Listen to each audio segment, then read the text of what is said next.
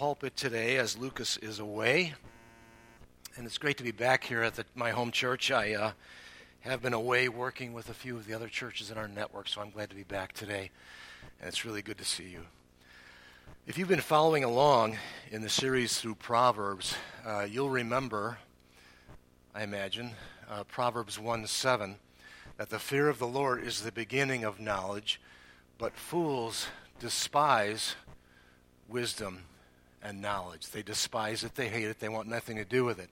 And if we think about wisdom for what, as the Hebrews thought of it, they thought of it as having skill for living. Skill. That's what the original language talked of, having skill for living. We can each have skill for living, but there's something uniquely special about being in relationship with the Lord that gives you an insight through His Holy Spirit of how to apply the Scriptures to real life, to have unusual skill for living. And so today we're going to be in Proverbs 30. You might want to turn there. Please turn there.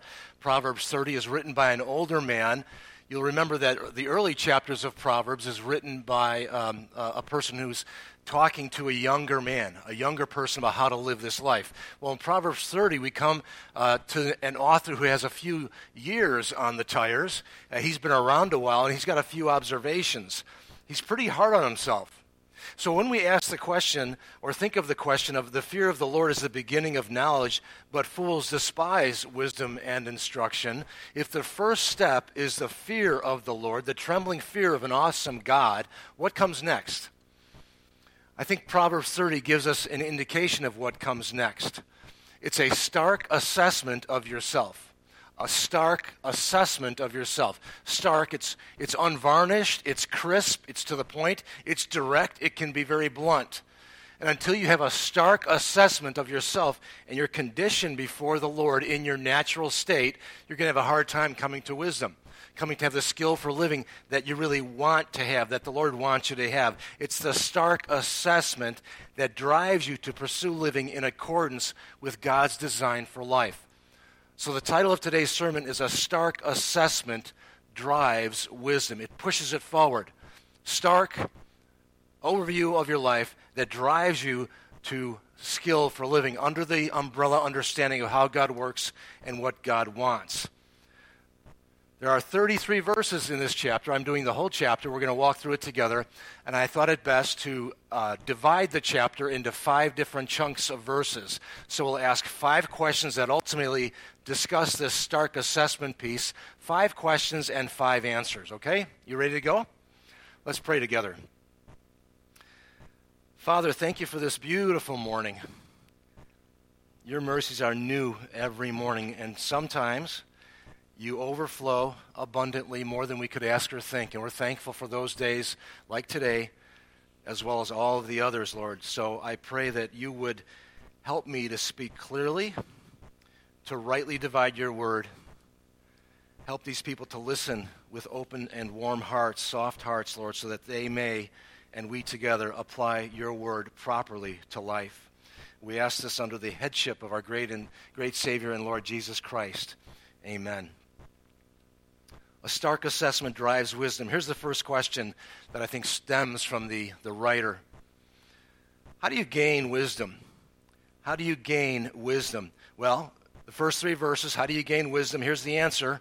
Before we read it, here's the answer. You acknowledge your natural condition and situation. Acknowledge it, recognize it, ponder it, acknowledge it. By the way, who here is not using the ESV version of the Bible?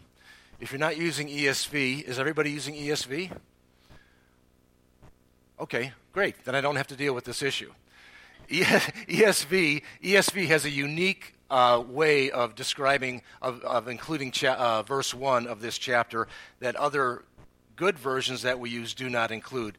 And it's okay if you want to talk about it with me later, that's fine, we can do that. It's got to do with Hebrew language and consonants and vowels and oral tradition versus written communication. It's all esoteric, it's all difficult, and we don't need to cover it. Don't lose confidence in your scriptures. It's all fine. It's a matter of translation. So verse 1, let's read the first 3 verses of Proverbs 30. The words of Agur, son of Jekah, the oracle.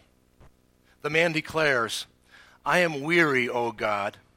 I am weary, O God, and worn out. Surely I am too stupid to be a man. I have not the understanding of a man. I have not learned wisdom, nor have I knowledge of the Holy One. How do you gain wisdom?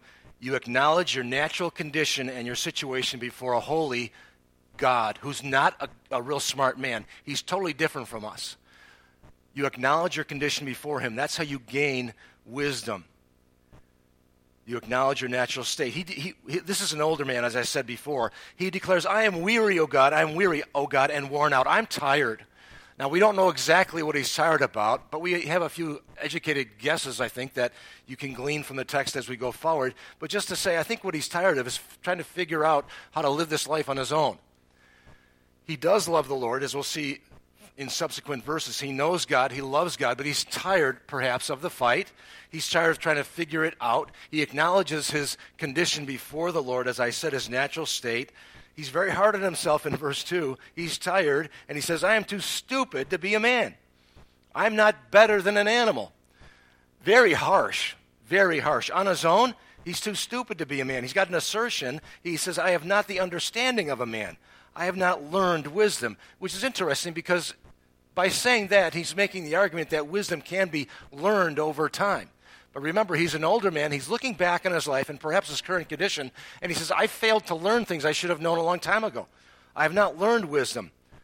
Not only that, I don't have knowledge of the Holy One. So the proof of the assertion that I'm stupid is that I don't have adequate knowledge of who God is so I can live with skill. Wisdom is skill for living. Maybe he's being hard on himself. Maybe he's being harsh with himself, but that's a really good place. That's a really good place to gain an understanding of your condition and let God work with you to bring you to a better place. You might want to compare your own situation and what we listen to in the world about what people think about how they are living and how smart they are. Maybe not so smart. Let's move on to verse 4 and the second question. How do I get wisdom? I don't mean receive it. I mean understand it. I don't get that. I don't understand that. But how do I get wisdom so that I understand its source and what it's about? And the answer from verses 4 to 9 is that you see and recognize God's awesomeness. You see and recognize God's awesomeness. He's in the first 3 verses we saw a man who's tired and he's weary and he's worn out and he's understanding his natural condition is not strong at all in spiritual matters and in the application of wisdom. He doesn't understand it, but how do I get it? How do I understand it? You recognize and see God's awesomeness. Verse 4. This is verse 4 through 9. Who has ascended to heaven and come down? Who has gathered the wind in his fists? Who has wrapped up the waters in a garment? Who has established all the ends of the earth? What is his name, and what is his son's name? Surely you know. Ooh, let's stop there for a moment. I had the privilege and the opportunity to visit Carlsbad Caverns recently in New Mexico. Have you ever been there? Carlsbad Caverns. It's unbelievable. I just saw it on the map, and I thought, I'm going to go see this national park, Carlsbad Caverns in New Mexico. It's in the desert. There's mountainous ranges around there. But I went there, and to get to the caverns, you either take an elevator 750 feet down, straight down. That's 75 stories, right? You take an elevator, or you can walk 1.25 miles, descending descending into the depths of where the caverns are. 75 stories. I chose the elevator. So you get out, and you see different things that the government has set up to help us enjoy the caverns. But once I get beyond that, I have never been more awestruck in my life. The caverns are about 120 caves or so, and they are immense. They're about 75 stories or 75 feet high, 75 stories high. And there's the one is the big room, they call it. It's almost a mile long. And there's these caves you walk through. And I felt like I was in a theme park. But remember, God made this with his feet up. He just said, I think I'll make these caverns in creation. I think I'll make this, and nobody's going to see it. Maybe a few people of ancient times saw it first, but he made these caverns. I was walking down the trails, and I was so awestruck, and I was walking by a man who was taking photographs, and I said, can you believe this? God just made this out of nothing. He just said, I think I'm going to make this. This is what it is. And he kind of grumbled at me, and I don't know what he was saying, but a crazy Christian or something. But he said, oh, yeah. I was so awestruck. You see, that's part of understanding your situation before God, and you see God's awesomeness in creation. And this is just underground. You would never know it was there. It was discovered by settlers. I know Native Americans had discovered it years before, but in our country in 1833 or something of that sort, in the 19th century, mid-19th century, a young man found it. So let me ask a question again with that as a backdrop. Who has ascended to heaven and come down? That's a Old Testament reference to Jesus Christ himself. Jesus said when he was talking to Nicodemus in John 3:13, he said these very words, that he himself has ascended to heaven and has come down. It's an Old Testament reference to Jesus himself. Who has gathered the wind in his fists? When Billy Graham was asked by a smart aleck reporter, have you ever seen God? You ever seen God, Billy, big man of God? And Billy Graham said, no, I've never seen God. But I've never seen the wind either. I've never seen the wind. I've seen the effects of God, just like you see the effects of the wind, but I've never seen God. There's a mystery to him. In the same way, who has gathered the wind in his fist? Well, the Lord God has, the triune God. John 1:3 speaks of the Logos, the pre-incarnate Christ at the core of creation. Who has wrapped up the waters in a garment? Probably a reference to clouds holding water. He's asking who questions, obviously. Who has established all of the ends of the earth? What is his name? And what is his son's name? Surely you know. No, you don't. No, you don't. All these smart people we have who don't know Jesus as Lord, who don't know the Lord himself, they don't know. They may think they know, they may try to convince you they know, and that you're stupid and they're smart, but they don't know. God knows, and he's revealed to us in the Scripture much of what he is, and who he is, and what he wants. What is his name, and what is his son's name? Surely you know. No, you don't. Let me tell you about him. Verse 5. Every word of God proves true. He is a shield to those who take refuge in him. Do not add to his words, lest he rebuke you, and you be found a liar. Every word, every jot, every little marking of God's word proves true. It will be proven true if it's not proven true already. Every one of them. He is a shield, a protector, a refuge, the picture of one who hides in a rock formation for protection. You go there and you find refuge and peace and protection from this world and from some of your own struggles. And the warning is, don't add to his words lest he rebuke you and you be found out to be a liar. Verse 7, 2 things I ask of you, Lord, 2 things I ask of you. Deny them not to me before I die. There's a plea from a believer's heart. I'm asking you for 2 things. Don't deny them, please, before I die. They're good things. Verse 8, remove far from me falsehood and lying. Now, why would he ask that? Who cares? Who cares? Who cares? Oftentimes we run into people who don't care. They're not beyond lying and falsehood. They're not beyond it. It gets them ahead. If it gets them ahead, if they're under pressure, they'll do what they have to do. But this godly man says, remove from me falsehood and lying, evidence of belief. He's asking the Lord and pleading with him to give him this as a gift. Well, how do you get there? How do you get there? He says, okay, give me neither poverty nor riches, something in between. Don't make me so poor that I think too much about money and possessions, but don't make me so rich that I think too much about money and possessions. Sometimes I travel in Wisconsin to visit a church in Sturgeon Bay, and you may know Door County is that beautiful county in northeastern Wisconsin, and I'm riding down what they call the Parkway. It's along the lake, and along the lake on this side on my left as I'm riding, I'm remembering this now on my left, is called Bayside Drive, and there are houses there like you would not believe. They are immense. They're right on the water, absolutely gorgeous. And I remember saying to the Lord, boy, Lord, I'm glad I don't live there. Boy, am I glad, because you know what? Who needs Jesus? I wake up in the morning, the sun is out, the sun is rising, it's beautiful, I've got all the comforts I could ever ask for. I've got immense wealth, which distracts me from thinking of things eternal and permanent. That's all going to burn. Doesn't matter how beautiful it is. It's all going to burn. But it's a distraction. Who needs Jesus? I got everything I need. Besides that, those who don't have it, I'm better than them. He says, give me neither poverty nor riches. Don't make me the extremes, please, on either side. Just feed me with the food that is needful for me, what I need. Why? In verse 9, well, if not, I'll be full and deny you and say, who is the Lord? Who needs Jesus? Who is the Lord? I don't know him. Who needs him? Or lest I be poor and steal and profane the name of my God. Profane is a grabbing and holding it for yourself. I'm going to profane the name of God. I don't care about him. I'm grabbing his glory and I'm clutching it for myself. God really cares about his name. Now, we're believers here. Most of us here know Jesus Christ as our Lord and Savior. This should be a warning to us. Romans 2:24, Paul says, because of you, the name of the Lord is blasphemed all day long. It's held in contempt and ridicule. Those Christians, look at those Christians. Ha, ha, ha. And God says, that really bothers him. That makes him angry.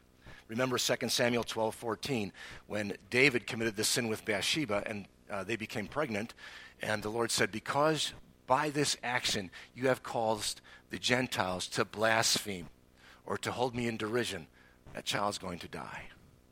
You, David, have caused this. My name is not to be trifled with. And that's exactly what this writer in Proverbs 30 is concerned about. Don't let me, Lord, have too much or too little. Help me, Lord, to understand my need of you. Otherwise, I will profane the name of my God. My God. So how do you gain wisdom? You acknowledge your natural condition and your situation. How do I get it? How do I understand it? Verses 4 through 9. You recognize and see and understand and live in accordance with God's awesomeness. Question 3 from verses 10 to 17. How do I know if I'm living in wisdom? How can I see it? I may think I'm a smart person. It's got nothing to do with smarts. It's got to do with, remember, skill for living. How do I know if I'm living in wisdom? The answer, self-awareness and separation from the world's ways. Separation among Christians is not such a popular idea these days.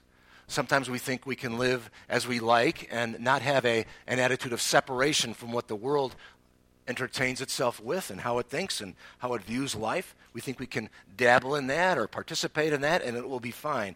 Well, it won't be fine. It's not fine. It's not good for your heart and soul. Let's look at this. Again, how do I know I'm living in wisdom? You have self-awareness of your condition, and you separate from the world's ways. Let's start in verse 10. Do not slander a servant to his master, lest he curse you and you be held guilty. Slander. Well, what is slander? Slander is spoken defamation. Libel is written defamation. Defamation is a ruinous series of words and sentences that destroy a person's reputation. It's either false or when you say it, you don't care if it's true or false.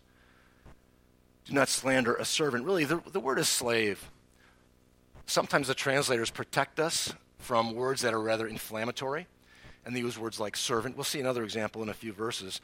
But the real word is slave. Do not slander a slave who's serving his master. Don't do that.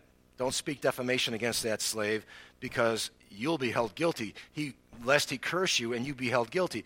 Don't hurt yourself. If you sin through defamation, through spoken defamation, you'll hurt yourself. Skill for living. Self-awareness. Am I loose with my lips? Am I loose with attacking people and accusing people and speaking badly of them on the side? Don't do that. If you do that, that's foolish. It's demonstrating a lack of skill in living, lack of wisdom. How about verse 11? Here's a series of statements, verses 11 through 14, that talk about there are those who do this, there are those who do that. He's talking in the plural, those. It's a generation of people. He's not talking about 15 people here off to the side. He's talking about the tendencies that happen when generations of people live this life. There's a tendency, there's a spirit of the age, as they say. So when we say those, think about a generation of people. And that's where we get the concept of separation. We are not to be like the world. We need to be separate from and not do what they do. So if you're living like the world, as we hear it here and see it here, well, that's foolishness. How do I know if I'm living wisely? You avoid these things. Verse 11, there are those who curse their fathers and do not bless their mothers. It's a dangerous place to be. I know we think automatically of maybe teenagers, but if you've got older parents, if you're a grown adult in your 30s, 40s, whatever you might be, and your parents are still around, be careful how you speak to them. The fifth commandment, of course, as you know, says that we must honor our father and mother, that it may be well with us. Honor our parents. There are those in this generation, there are a bunch of those, the tendency is to curse their fathers and do not bless their mothers. Here's verse 12. There are those who are those who are clean in their own eyes. Proud. They're clean in their own eyes, but are not washed of their filth. Now this is where the editors and translators are protecting us. You first read this, you think, well, they're dirty, they need a shower, they're dusty. No. It's very, very descriptive. It's human waste. Not trash that you take out on Sunday. It's excrement. Look, the Lord said it. I didn't. I'm just telling you what it says. This is how disgusting it is. This person who is so clean in their own eyes, they are covered in their own filth. It's disgusting before God. Their pride is disgusting. It's the same in God's eyes as walking around in that condition.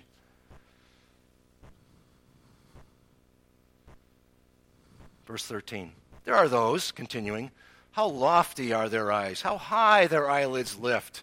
Oh, isn't that the world? There are those whose teeth are swords, whose fangs are knives, to devour the poor from off of the earth, the needy from among mankind, targeting the weakest and the most vulnerable in your world. Targeting the weakest and most vulnerable, not leaving them alone even. They are targeting them to damage and destroy them. That's the world. There are those whose teeth are swords, looking to damage and kill those who are lesser in terms of appearance, and the most vulnerable. Thinking about unborn children, perhaps? Are we? Maybe we should. The needy from among mankind, the poor, those who are defenseless and weak. That's what the world does. Self-awareness and separation from the world's ways. Remember, that's how I know if I'm living in wisdom. Don't do these things. Verse 15. I know we're running through this fast, but we've got quite a bit to cover. The leech has 2 daughters. Give and give, they cry. The leech. My dad used to have leeches in our bathroom. I can't read this verse without thinking about my dad. And I remember showing my friends the bathroom where hey, look at these creatures. I show them the jar. There's these disgusting creatures in there, leeches. And I remember as a boy, when we walked in the city of Chicago on the south side, we go past a pharmacy, and I can still picture in my mind's eye an enormous jar. At least it looked to me to be enormous when I was about 8. And the water was hued blue, and there were leeches in there. It was a pharmacy. And I remember saying to my dad, what in the world is that cool? I thought it was great. But what he did is he used leeches. He used to get boils. He used leeches and he'd pop them on a boil. It was pretty gross. But he'd pop them on the boil. And what would they do? They'd say, give, give, give. Until what? Until they were filled with whatever gunk it was that they were drawing. Okay? This is God's word, okay? So everyone's going, ew, okay, fine. I'll stop.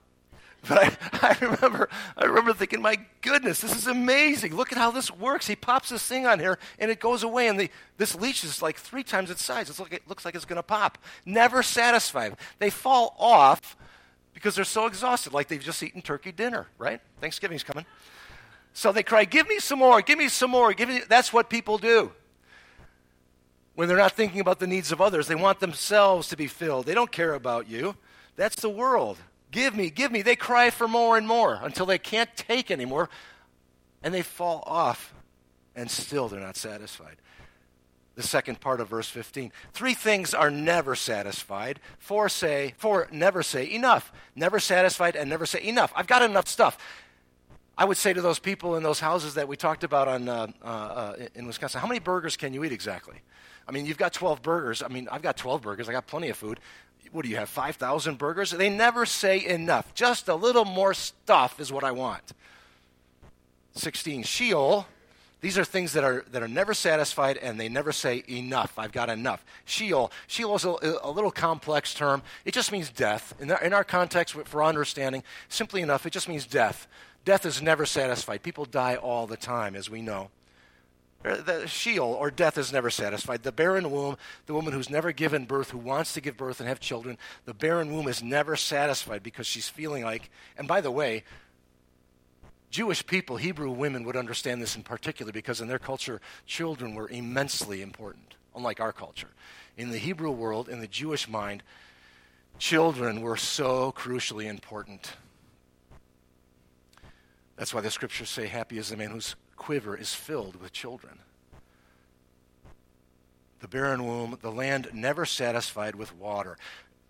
The Hebrew mind would understand this because in the Middle East, understand it better than us, because in the Middle East it might rain, but you'd never notice it after a while because it dries up. Because the land is so dry, it sucks up the water. It's never satisfied in saying, enough. I've got enough water. It's just never satisfied. And fire also is an example of this. It never says enough. Fire never says, hey, I've got enough. You throw another log in that fire and other incendiary things, and it'll burn who knows how long. Maybe forever if you had enough fuel. Remember, he's watching God's world, and he's saying, how do I know if I'm living in wisdom? Some people never say enough. They're never satisfied, like Sheol, or death, a barren womb, and land that is not filled with water at all, and fire. Don't be like that. Verse 17,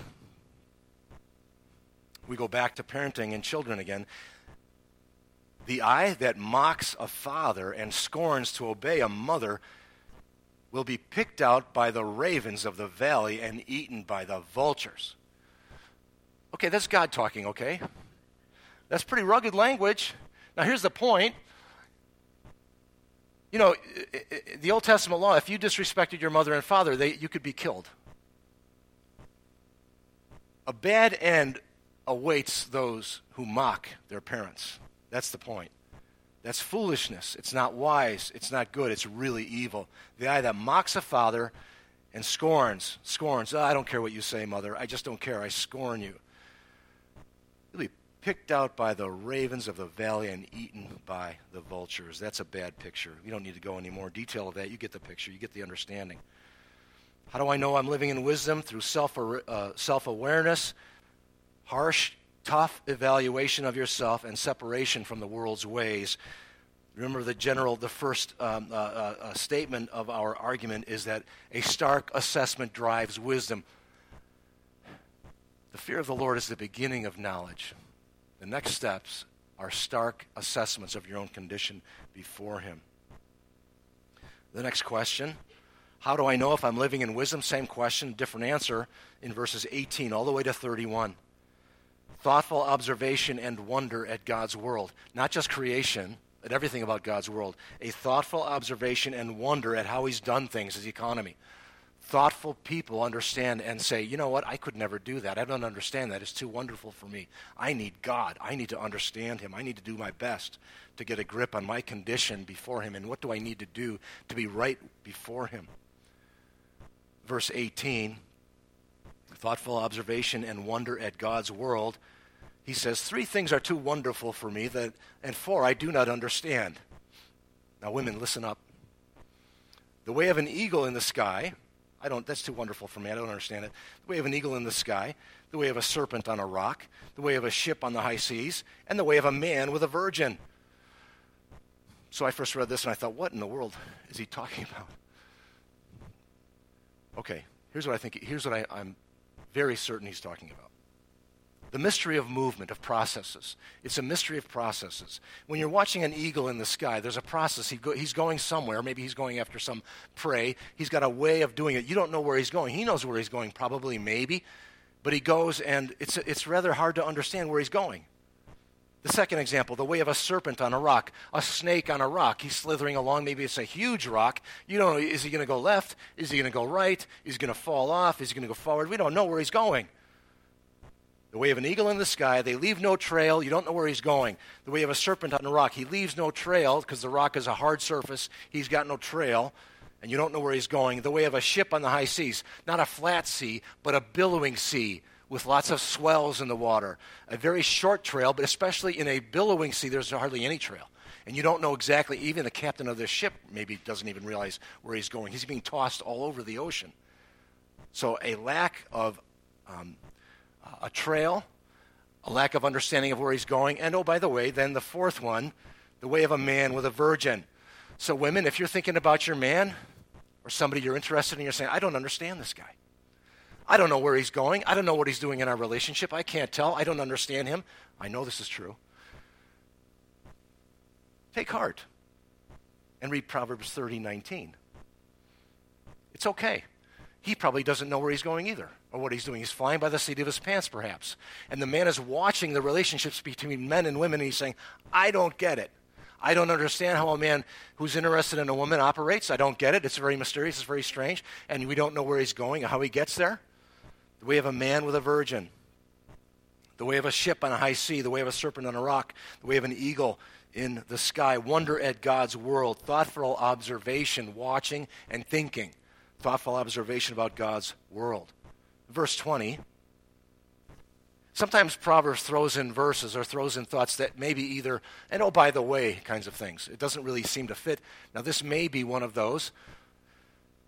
Verse 20, this is the way of an adulteress. She eats and wipes her mouth and says, I have done no wrong. Now, we know very well that men do this. We're not just restricting this to adulteress. You can't just think, oh, only women are guilty of this. If you read the scriptures, you know very well men are as guilty of this as women are. But he says, this is the way they act. They eat a meal that they shouldn't be eating. She has no right to eat this meal. He has no right to eat this meal. That person eats the meal, wipes the mouth, and says, yeah, I've done no wrong. Foolishness. Foolishness. There's going to be a price to pay. A price will pay when you're acting so foolishly and contrary to God's ways and God's requirements. There may be a picture here of God's people as a bride. We know God's people are the bride of Christ. The church is the bride. He is the bridegroom. This may be a picture of men and women relationships as it pictures in the church. Verse 21, under 3 things the earth trembles. Under 4 it cannot bear up. Remember, he's making observations. He's saying, I see this, and here's what my conclusions are. A slave when he becomes king. 3 things the earth trembles, 4 things it can't bear up. A slave when he becomes king, a fool when he is filled with food, an unloved woman when she gets a husband, and a maidservant when she displaces her mistress. These things are amazing. They make the earth tremble, and the earth cannot bear up on these things. These are such astounding developments in life, he's saying. It's astounding. It's amazing. I don't know what to do with it. A slave when he becomes king. It's expectations, or not expectations, they are occurrences, elevations, changes in life that are like earthquakes. Who expects a slave to become a king? Nobody. Nobody. And when a slave becomes king, it's like an earthquake in his life and the lives of others too.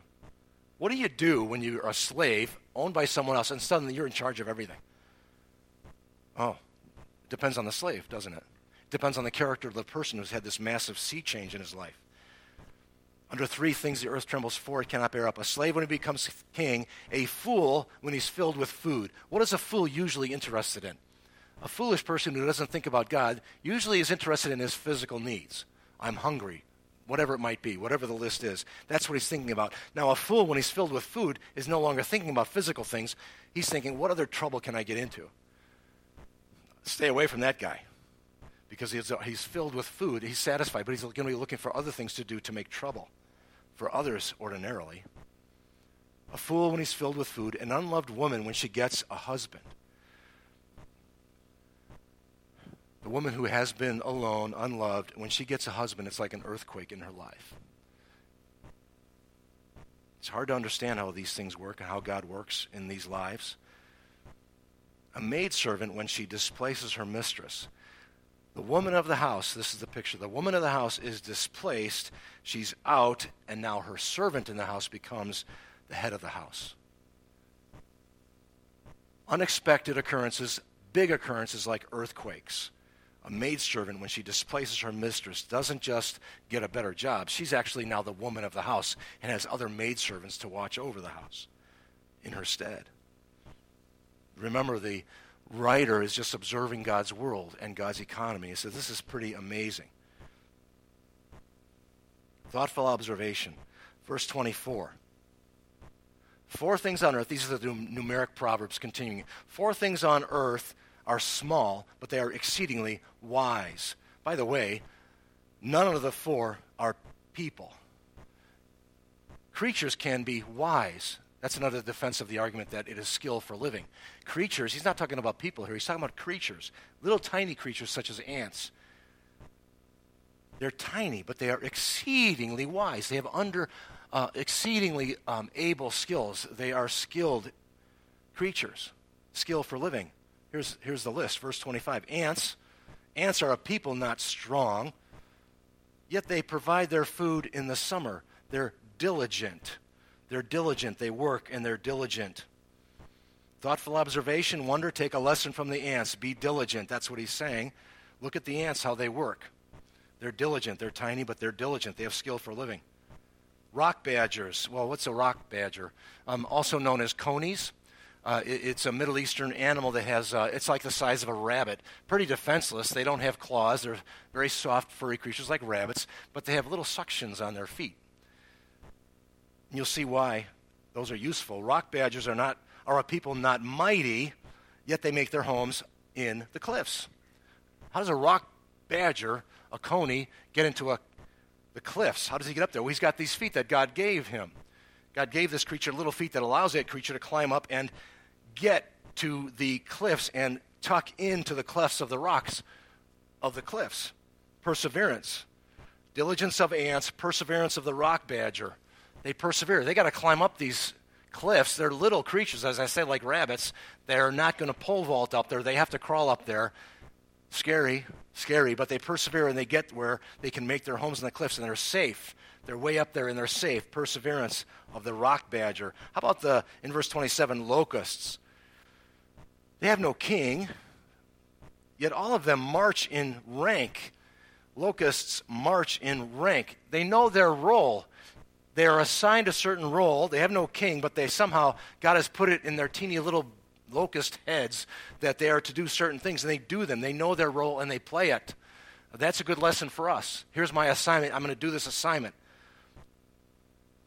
I'm not going to be jealous, longing that someone else might be displaced, and I can take that role.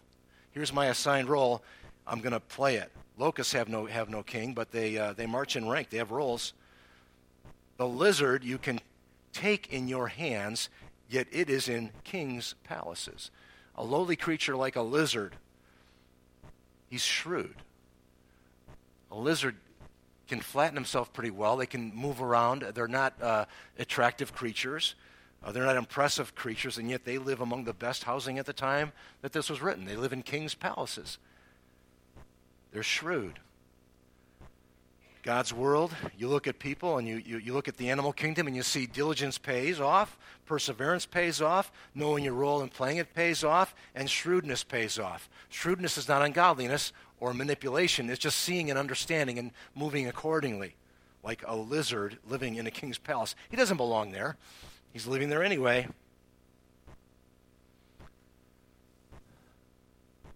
Verse 29. Again, we're answering the question, how do I know if I'm living in wisdom, thoughtful observation, and wonder at God's world, and these different adjectives that describe what it looks like. And if you're living this way, you've got some good wisdom going on. Not perfection, but direction. Verse 29, 3 things are stately in their tread, and 4 are stately in their stride. Strength is presented in how you carry yourself. How you carry yourself. Listen to what he says. The lion, which is the mightiest among beasts, and does not turn back before any, a strutting rooster. A strutting rooster. I don't know if I would have included that in the list, but this is God's word. A strutting rooster, a male chicken. He's strutting around like he runs everything around in his world. Maybe he does. The he-goat, the male goat, runs around, struts around. They're stately in their tread and stride. And a king, this is the only person in the list, a king whose army is with him. A king by himself is not nearly as stately as a king with his army. He can't strut around like a lion. He can, but nobody's going to be terribly impressed. When he's with his army, though, he's the king. He's in charge. He's the one that people look to. These things are amazing. Beyond understanding, the author wonders at God's world and how it works. So, the final question. So, would you rather gain wisdom, or would you rather languish as a fool? Now, don't be quick to say, I obviously want wisdom. How is it, let me ask you a question. How is it that Solomon, Solomon was the wisest man in the world, right? He was the wisest of the wise. He was renowned for his wisdom. You can check that out in the scriptures. How is it the man who is as wise as Solomon did so many stupid things? How is it? Sometimes I've wondered at that. Well, Solomon did so many stupid things because wisdom, skill for living, is not the same as godliness. You can have all kinds of skill, but if you decide to be a fool, you'll reject wisdom and live the fool. Nobody wakes up and say, I think today I'm going to ruin my marriage. I think today I'll do something really stupid and get arrested. So would you rather gain wisdom or languish as a fool? If you reject wisdom, you will know pain. It's axiomatic. It is axiomatic. One comes after the other. This is what the text says. Verse 32. If you have been foolish, exalting yourself. Look at me, that's foolishness. Don't do that. If you have been foolish, exalting yourself, or if you have been devising evil, put your hand on your mouth. If you've been devising evil, conniving, plotting, what can I do to get that person demoted? What can I do to displace that person at the workplace? I want to displace that person in this spot and have me be promoted. If you've been doing that, if you've been foolish doing that, put your hand on your mouth. In other words, stop talking. Stop talking. Put your hand over your mouth because you've got nothing good to say, nothing wise to say. Learn to stop talking. Why? Well, because you're going to end up hurting yourself. Pressing milk produces curds. One leads to the other. Pressing the nose produces blood. Pressing the nose. I can remember one of my kids when they were babies. I was holding him, and he squeezed my nose, and he stuck his finger up my nose and scraped the inside of my nose. He squeezed, and then he scraped. He was like 2 months old. This kid made me howl in pain, and he defeated me right there. He could have taken all my money. He could have done anything he wanted with me.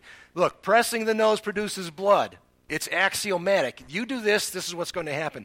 You press the nose, you'll produce blood. You press anger, and strife will happen. Strife between brothers and sisters. Anger between brothers and sisters, fighting, strife, causing pain in the church or elsewhere. It's axiomatic. It will happen. It's promised. It's promised. Reject wisdom and know pain. If you reject wisdom, you will know pain. Don't even question it. It's going to happen. So would you rather have God's wisdom or languish as a fool? Well, nobody really wants to languish on the fool, but there has to be a decision made in advance of what we're going to do when opportunities for foolishness come our way. So, Proverbs 1:7, the fear of the Lord is the beginning of knowledge, and fools despise wisdom and instruction. How do I go from that first step of fearing the Lord, trembling in fear of him, to the next steps? That's a stark assessment to drive you to wisdom, to drive you to understand who God is and live in his economy. So where is their hope? I can't live like this all the time. I don't. I wouldn't lie to you. Where is the hope in all of the struggles in our lives, all the imperfections and sin patterns, the world, the flesh, the devil, everything that taunts us and makes us want to go our own way? The hope is in Jesus. There's no terror before God if you know Jesus.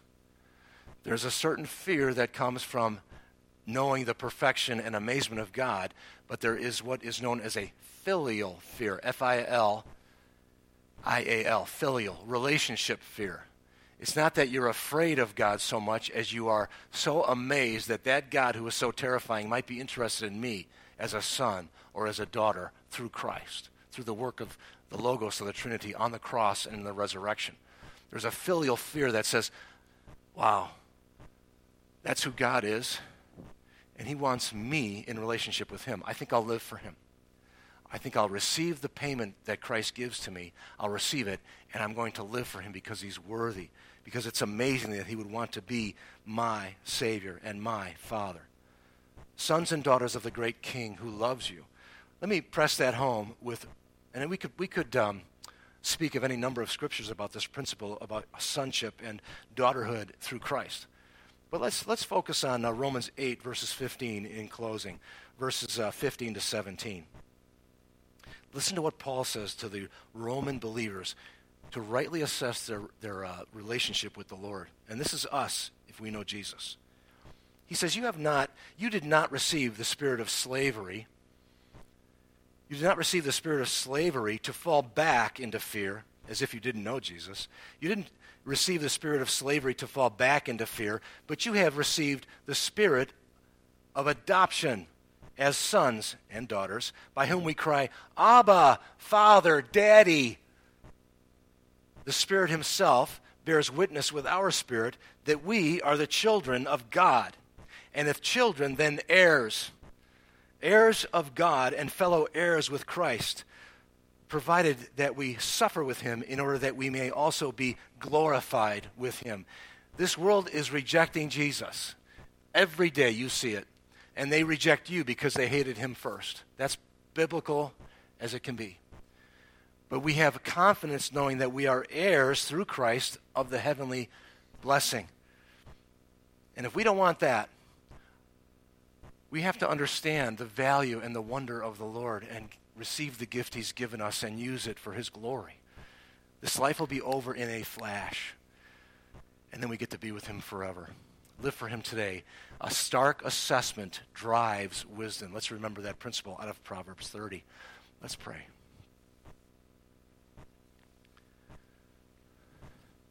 Father, thank you. Thank you for these precious brothers and sisters, people in the church today, in this building today. I thank you for your wisdom, for your desire to show to us what you are about. Because your wisdom shows how you want us to live. It's your economy of life. Help us to live in accordance with your economy, not our own ways, our own desires, whatever we think is best, but what you think is best. And you teach us as a heavenly Father, as a Father who loves us and wants what's best for us. Help us, Lord, to listen and to follow as best we understand, humbly, without pride, without insisting on going our own way. Because if we endure, we will reap. We thank you for your life, Lord, to us. We thank you in Jesus' great name. Amen. Would you stand as we respond?